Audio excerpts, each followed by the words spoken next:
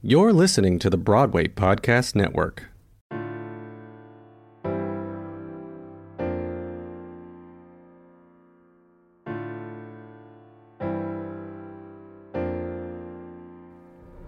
Hi everyone, I am Martina Cunha and you're listening to Backstage Talk. Jonathan Larson asked, how can you make someone take off and fly in one of his songs from Tick Tick Boom? And I, for the past 2 years, have learned one way to do it, through the power of community. Welcome to the Latinx in Musical Theater special for Season 3 of Backstage Talk, where we will be featuring artists from across all positions in musical theater, from several Latin American countries and different Latin heritages. I am proud to showcase my Latinx family. I hope you enjoy. When you need mealtime inspiration, it's worth shopping Kroger, where you'll find over 30,000 mouth-watering choices that excite your inner foodie. And no matter what tasty choice you make, you'll enjoy our everyday low prices, plus extra ways to save, like digital coupons worth over $600 each week. You can also save up to $1 off per gallon at the pump with fuel points. More savings and more inspiring flavors make shopping Kroger worth it every time. Kroger, fresh for everyone. Fuel restrictions apply. Another day is here, and you're ready for it. What to wear? Check. Breakfast, lunch, and dinner? Check. Planning for what's next and how to save for it? That's where Bank of America can help. For your financial to-dos, Bank of America has experts ready to help get you closer to your goals. Get started at one of our local financial centers or 24/7 in our mobile banking app. Find a location near you at bankofamerica.com/talktous. What would you like the power to do? Mobile banking requires downloading the app and is only available for select devices. Message and data rates may apply. Bank of America N.A., member FDIC. Hello, everyone. Welcome back to another episode of Backstage Talk. Today's guest is someone I admire profoundly. Jose Solis began his career as a critic at the age 16 when he launched a film review website while living in Honduras, where he was born. He began writing professionally about theater while attending college in Costa Rica. And upon moving to New York City in 2012, focused entirely on the stage. His work appears in the New York Times, American Theater, TDF Stages, Backstage, Three Views, and America Magazine. In 2020, he was selected as the Floria Lasky visiting artist at Hunter College, where he will host the What at One series, and started the BIPOC Critics Lab, a workshop he created meant to train the cultural critics of the future. The second installment of the lab was hosted at the Kennedy Center. He is also the creator and host of Token Theater Friends, a weekly web series podcast, one of my favorites, I must say, where he talks to some of the most influential theater artists working today. Jose, I am truly honored. I've been following you for quite a while. I've been reading your stuff, listening to your podcast, following the BIPOC Critics Lab, and truly, I am starstruck to have you here at Backstage Talk. So thank you for coming today. How are you? First of all, I'm really glad that we have our cameras off right now because you cannot see me blushing. Thank you so much for your kind words. There's nothing to be starstruck about. I'm a regular human being. I'm really flattered. Thank you so much. You're very kind. Thank you. Thank you. And I'm very happy to be here with you. Oh, thank you so much. I am very, very happy too. So, what made you choose the artist path in life? I don't know, Martina, and I hope this doesn't sound like bullshit, but I'm not sure if I chose that or if it chose me.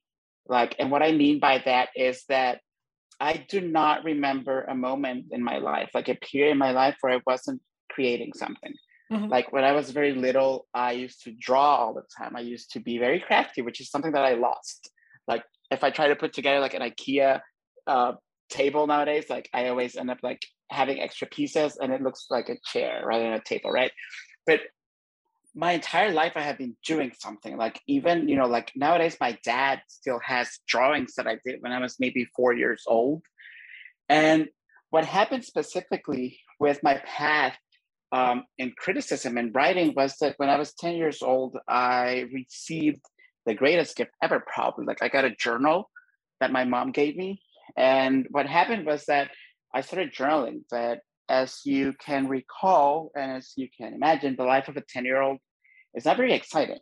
Mhm. Like, you basically go to school and then go home, and then there's the weekend, right? Yeah. So what happened was that at some point in my journal, I abandoned my own life and I started writing about movies and like art that I was experiencing, that I was enjoying. So like, if I went to see a puppet show when I was little, I would write about that. If I went to the movies, I would write about the movies and what they had meant to me. Like, I've always thought of my path, and I've always thought of my career as a critic and as a writer. I think of it as like someone who wants to I think of it as someone who wants to preserve their most cherished memories. Like, I often describe, if someone were to open my skull and look into my brain, I can imagine it's like a series of like endless shelves with little jars with memories. So that's what I've tried to do my whole life with my work. Does that make sense? Yeah, it does, and I think it's beautiful. Like I was thinking about this Pixar movie that has to do with emotions, and they have these shelves with memories. I thought about that. Oh yeah, yeah. Except I'm not anger. Like, anger, like, yeah, definitely not anger. Okay, so tell me a little bit about your journey writing and being a critic in musical theater. Okay, specifically in musical theater, like, I feel like everything, everything's like, just let me start at the beginning, like they say in the Sound of Music, right? So I grew up in Honduras, like you said, and I grew up with a family that was, on my dad's side, a bunch of old women.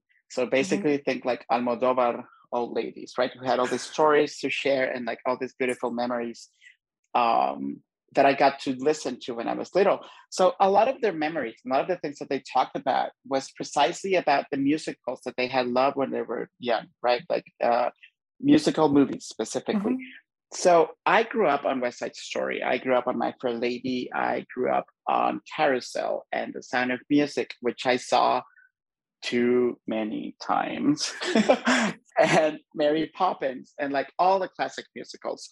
So what happened was that when I originally started my career as a film critic specifically, but upon moving to New York, when you have Broadway and when you have theater at your disposal, 24/7 basically, it was like a no-brainer that I was going to start writing about stage musicals. So what happened was that my world was suddenly opened up. I went from just like knowing movie musicals to then knowing off-Broadway musicals and off-Broadway and experimental musicals. And now with the pandemic, obviously we have, audio musicals, which sounds like I'm repeating myself, but like audio drama musicals. And like, the pandemic has really led for companies and people to be creative in unexpected ways. Like, for example, one of my favorite musicals that I've experienced during the pandemic was an opera, Martin, that someone, you set up a time when someone would call you, they would send you the libretto in advance, and you would have the libretto on your phone or your computer or whatever. If you're like someone, if you're a boomer, you probably printed it.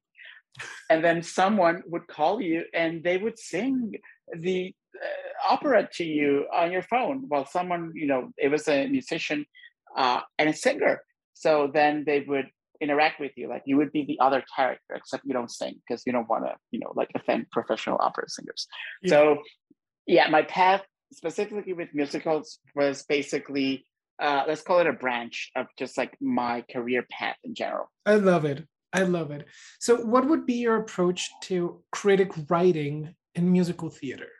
One of the things that really fascinates me about criticism with music specifically is that there still seems to be a portion of critics who kind of feel like they have to explain to people what musicals are. And musicals have always been this art form that, we briefly touched upon this on Twitter, I believe, but like in our countries, for instance, in Colombia and Honduras and Latin America, we don't really have that, that I wouldn't say it's a taste for, because we don't really get exposed to that, but there's no culture for like the big Broadway music. I mean, Yeah. Bollywood is a whole other beast. So I'm not even going to talk about Bollywood. But we don't have that, like, except for maybe people like our grandparents who did go to all the big musicals when they were younger, and maybe places like Mexico, but we don't have that. So I've noticed that even, American critics, like there's two types of musical criticism. Like there's the kind of musical criticism that's very like snobby and almost like the Monopoly guy with the monocle and the top hat, where like they disregard people. They don't want to welcome people into this art form because they think they're taste arbiters, right? Mm-hmm. When I approach writing about musicals specifically, I come from it from a place of pure love. Like musicals are my favorite art form in the whole world. So I both want to celebrate and share with the people who already love musicals, right? Like people who don't need to understand why musicals exist, while being able to welcome people who don't get it. Like there's nothing that I love more than describing and setting up scenes, for instance, when I write about musicals, so that people know why the music is necessary, why these characters need to sing instead of just like talking. Because it's like those moments when like emotions just get so big that only music can, express them properly. So it's also very tricky, I would say, because like it also depends on what the musical is doing, right? Like if it's a musical that's like defying the form, I would definitely have to find a way to enter that and like provide insights that are neither too academic, but also not too fluffy or too like shallow. Mm-hmm. And I would also say that, like every time that I get to write about a musical, I love the challenge. Like I love not knowing. It's almost like the same, I almost approach criticism with musicals the same way that I approach attending a musical and going to a musical. Like I don't know what's in store for me, and it's that surprise that really makes a difference for me. It's like I'm gonna be like corny as hell, but it's like Tony in West Side Story saying something's coming, right? Like I don't know what the hell it is, but something's coming. I love it. Yeah, I agree with you. Entering musical theater is a whole universe, not even a planet, a whole universe of different possibilities. And I just love that you approach it from a place of love and like opening the doors to being wonderstruck about the show you're going to see. Yes, Martina. I mean, like, can you imagine how miserable we would be if we didn't approach everything we see with like at least the hope of being wonderstruck? Can you imagine? Like we would be like cranky old bastards. Yeah.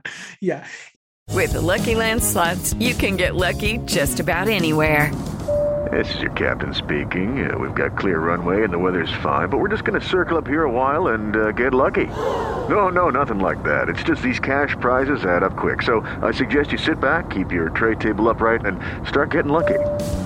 Play for free at LuckyLandSlots.com. Are you feeling lucky? No purchase necessary. Void where prohibited by law. 18+ terms and conditions apply. See website for details. Lucky Land Casino, asking people, what's the weirdest place you've gotten lucky? Lucky? In line at the deli, I guess? Aha, in my dentist's office. More than once, actually. Do I have to say? Yes, you do. In the car before my kids' PTA meeting. Really? Yes. Excuse me, what's the weirdest place you've gotten lucky? I never win and tell. Well, there you have it. You can get lucky anywhere, playing at LuckyLandSlots.com. Play for free right now. Are you feeling lucky? No purchase necessary. Void where prohibited by law. 18+. Terms and conditions apply. See website for details.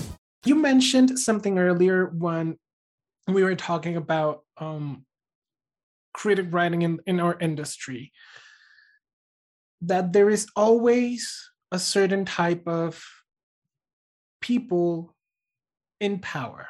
And I want to turn gears into Latins in musical theater. What is visibility and representation for you? Because you have been a beacon of Latin representation in writing in our industry. Okay, Martin, stop making me blush. Let me think. How to answer this before. Like, I swear to God, I'm blushing. But thank you so much. You're very kind. Representation is very complex. It's not complicated, but it's very complex. So my vision of representation has evolved, obviously, because something that I have to acknowledge, not only as a critic, but as a human being, is that I don't know everything. I don't have the answers to everything. My life is an eternal process of evolution and learning, which is something that I would, I wouldn't say advice because I don't want to impose myself, but I would suggest that my fellow colleagues in criticism listen to this. Like, we don't have the answers. Like, not everything can be in those right or wrong binaries. Not everything's black or white. Mm-hmm. There's so many, different kinds of gray in the middle.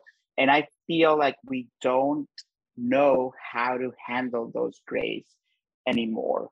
So for instance, when we're talking about representation, let's talk about two very specific pointed examples of movies that came out this year. So we have the In the Heights film that was released over the summer. And remember how the controversy about the lack of Afro-Latinx performers in the movie it derailed the conversation. Like, that's the only thing that people talked about. Mm-hmm. No one talked about the craft. No one talked about Chiara Alegría Judas's magnificent screenplay and her adaptation. No one talked about the performers who were predominantly known for their work on stage, who were making their transition to film in a film that, sure, it was flawed, sure, it wasn't perfect, but nothing is. So let's think a little bit about how people received In the Heights. And then let's think about how people have been talking about the Steven Spielberg West Side Story, mm-hmm. which, sure, people have barely touched on. Like, some people have mentioned problems with the accents. Some people have mentioned problems with, things that they haven't blown out of proportion. So what happens? What happens is that we have a film that is a version of a musical created by white people like Leonard Bernstein and Stephen Sondheim, helmed by probably the most famous director in movie history. Yeah. So what happens? It's at a representation level. Sure, Spielberg is showing us West Side Story, and he cast Latin Americans, which is the least he could do, right? And people are celebrating the movie. But what happened with In the Heights, for instance, where it was a predominantly team of collaborators, people of color, John M. Chu directed the movie, Lin-Manuel Miranda and Chiara Alegría Judas worked on the screenplay. And it had also a predominantly, everyone was Latino in the movie. So if we're talking about visibility, both movies kind of feel the same, like they both cast Latinos. But when we look at the credits for the Steven Spielberg movie, and when we look at the credits for the John M. Chu version of In the Heights, we're going to see like a huge difference. Like, In the Heights, for instance, focused on giving, creating equity and representation at every level of the process, while almost everyone involved in West Side Story behind the cameras is a white man. So, when we talk about representation, we have to think about visibility, and we have to dispel that idea that the only representation that matters is the visible one. We have to ask people to apply diversity and equity behind the curtains, behind the camera, where we can see what's happening. So it's a tricky, complex issue, I believe. Absolutely. So in that order of ideas, well, how do you think that we can increase Latin visibility and representation, both on stage, off stage, in front of the camera, behind of the camera, on both Broadway and Hollywood? I don't really think, and I don't want to be like, especially around the holidays, I don't want to be like a sourpuss or a Grinch, but I don't think you and I can do much, Martin. I mean, I don't think that the public can do a lot. I don't think critics can do a lot. I mean, critics often point out the problems in the system and the issues in the system, but nothing will happen until we see nothing will happen until we see change being affected from the people at the very top. I mean, all the producers, all the people in power, all like the gatekeepers. It has to start there. And a way that we can do that is, I don't know if it always works, but economic boycott. We don't go to see shows that are only about white people anymore. We refuse to engage with that. Instead, what are we doing? Instead, we find maybe a smaller show created by a Latinx artist, and that's what we support. This means that there has to be almost a relearning process. I mean, everyone gets excited when X property moves to Broadway, right? Mm-hmm. But no one really gets excited, or no one really talks about, the off-Broadway run of a show. Like, I'm thinking, for example, in, recently, the Public Theater's production of Miss You Like Hell, which was my absolute favorite show that season. It both plays and musicals. I loved it so much. And then the show didn't transfer to Broadway. I don't know if it was supposed to transfer to Broadway, but that is something that we also have to rethink. Why do things have to move to Broadway in order for us to embrace them, right? Like, why do we have to wait? This talks not only about the, like marketing and advertising, all of that for shows. This is like really sad, and we would need at least a whole day to discuss the problems with that. But it also talks about how complacent we have become as audience members. And I don't blame us. I mean, we have Netflix, we have Hulu, we have all the streaming services at home. We're in the middle of a pandemic right now, which doesn't help. So the system that exists right now, the things that the system has put into place don't allow us to either be adventurous and also don't tell us when something is happening. So in order for us, like people like you and I, Martin, to change something, we would have to do our homework. We would have to find the works by Latinx artists, and we would have to share with people. We would have to tell people that they're happening. We would have to share those reviews. We would have to find reviews. And when we don't find them, then we can create reviews. And that is the only way that I see, our work and our input making a difference in this industry. I absolutely agree with you. And you touch base with something that has been really important for me for the last 2 years. And it's been the power of community. And because when people get together with a common goal in mind and a state of taking care of everyone instead of one single individual, that is when change comes. So I want to go back a little bit into your work as a critic and as a writer. For you, what would be the most important part of Latin critics in an American industry like Broadway? Well, I mean, there's not even that many. Like, there was a period of time, and I'm not sure if that has changed. Like, I haven't really, the pandemic has like changed so many of my priorities. But before the pandemic, I was the only Latino critic, Martin, I would say on East Coast, that was making any money by being a critic, and I barely supported myself. Like, New York is a very expensive city. But that to me was just so depressing. Like, people would often be like, oh, you're the only one. Don't you feel like special? And I was like, no, I feel alone. And no one wants to feel alone. So there's, several aspects that that I've mentioned throughout our conversation need also to happen in criticism if we want to see more Latinx people. Like, the first one would be inclusion, like invite people to shows. I talking about In the Heights again for a second, it was so funny to me, although that was a movie, when the movie was about to come out, I got all these offers, Martin, from all these different outlets that are big outlets that that I've never been a contributor on. Because when In the Heights came out, I can imagine all of them being like, oh shit, do we know any Latinos who can write about this? And for so many people, I was the only Latino that they could think of. So I ended up writing like 4 pieces on In the Heights. I had to turn down a bunch because everyone, can you review In the Heights for us? I was like, nope, I'm ready. Been asked by 3 other outlets. So that's sad, Martin. I mean, how can I be the only one? Like, I don't want to be that. You know what I mean?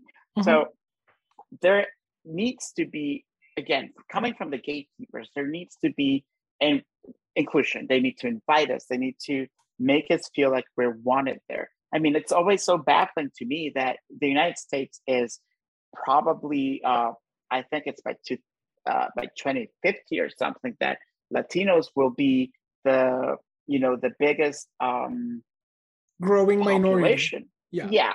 And Spanish is like one of the fastest growing languages in the United States. And for instance, it's so baffling to me that if you go to Broadway, you don't have, super titles. Like, why don't you have super titles in Spanish, right? Like, why are we not welcome at the level, at the least they can do? Give us the option to enjoy the things that we like with subtitles, right? Mm-hmm. Create playbills and programs that are bilingual. Just starting with that. Like, I'm not gonna go deeper into this, because like, just start with that. Just like, talk to us in Spanish, for Christ's sake. Yeah, absolutely. Jose, thank you so much. I have loved every single second of this conversation. If someone wants to contact you, I know they can find you on Twitter. You're pretty active on that platform. But if someone wants to contact you, to ask you to write a piece, to invite you to a show, where can they find you? Thank you, Martin. Basically, all my contact info is on Twitter. So my handle is @JoseSolisMayen, and my email is in my bio. So, and thank you so much, Martin. It has been a pleasure talking to you. Thank you so much for having me. I have one last question before we wrap up, and it's, what is your top 5 favorite musical theater shows? Okay, Martin. So I knew you were gonna ask this because I did my homework. So I have 2 options for you. Are we talking favorite just musicals in general, like the text, or are we talking favorite productions specifically? Ooh, oh my God, I don't know. This backfired. Let's have both. Oh, both? Okay, now you're being greedy, Martin. So my favorite musicals of all time are, West Side Story is by far my favorite musical. I also really love, hold on, my mind went blank because I'm reading my notes. So let me redo that. My favorite musical of all time is by far West Side Story. Like, I love that musical to death. Like, I can't even tell you how much I love it. Then I realized that I'm a huge Kander and Ebb person, because like 3 of my favorite musicals in my top 5 are Kander and Ebb musicals. So I love Cabaret, I love Chicago, and I really love The Visit. I don't know if you've had a chance to either see it or if you've listened to the cast recording, but it's one of the most beautiful shows that I've ever experienced. And then my 5th favorite musical of all time is Miss You Like Hell by Erin McKeown and Chiara Alegria Hudes. Now, for my favorite productions, my absolute, all-time favorite production of a musical was 5 years ago, I think. Carnegie Hall was celebrating Leonard Bernstein's centennial, right? Mm-hmm. So they were doing something called the Somewhere Project, which was over the length of the year. They did projects all over the city with schools and students and everyone, communities that were driven by West Side Story. So that year culminated in a production of the musical West Side Story at a place called the Knockdown Center, which used to be a door factory in the middle of Queens. So they put together this remarkable cast consisting of both, theater professionals and also amateur actors. And that sounds like very, that doesn't sound like a nice word, but it's like unprofessional actors who were just beginning their career. But also they included high school students and kids from elementary school as well. So it was this immersive production of West Side Story that happened in a factory. So it has this industrial aspect to it and all this industrial elements.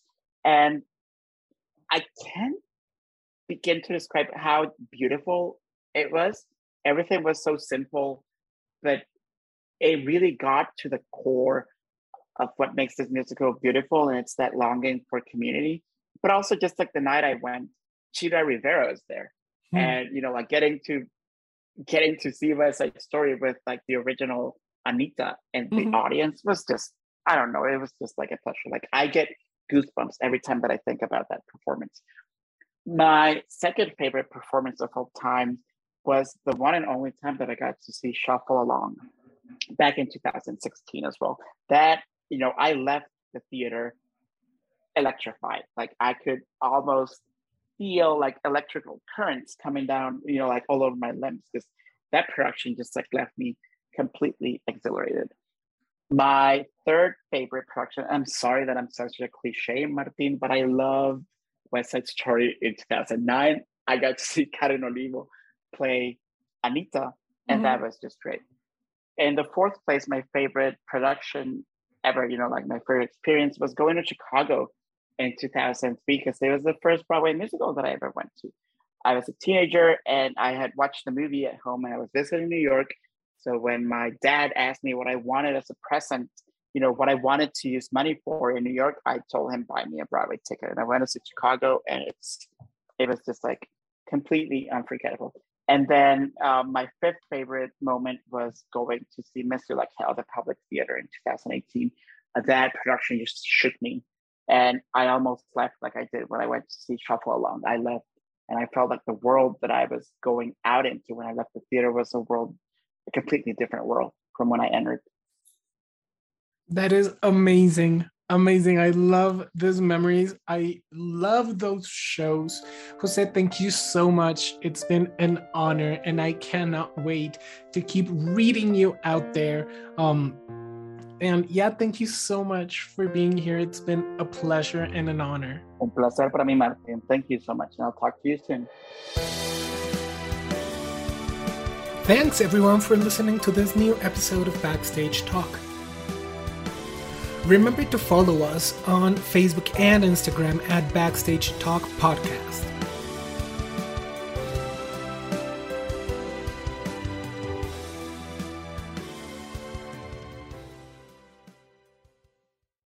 Hey, it's Leslie Odom Jr. here on the Broadway Podcast Network to tell you about the Rise Theater Directory, a program of Maestra Music. Rise is a national online resource designed to connect and empower backstage and administrative and creative theater professionals from underrepresented backgrounds.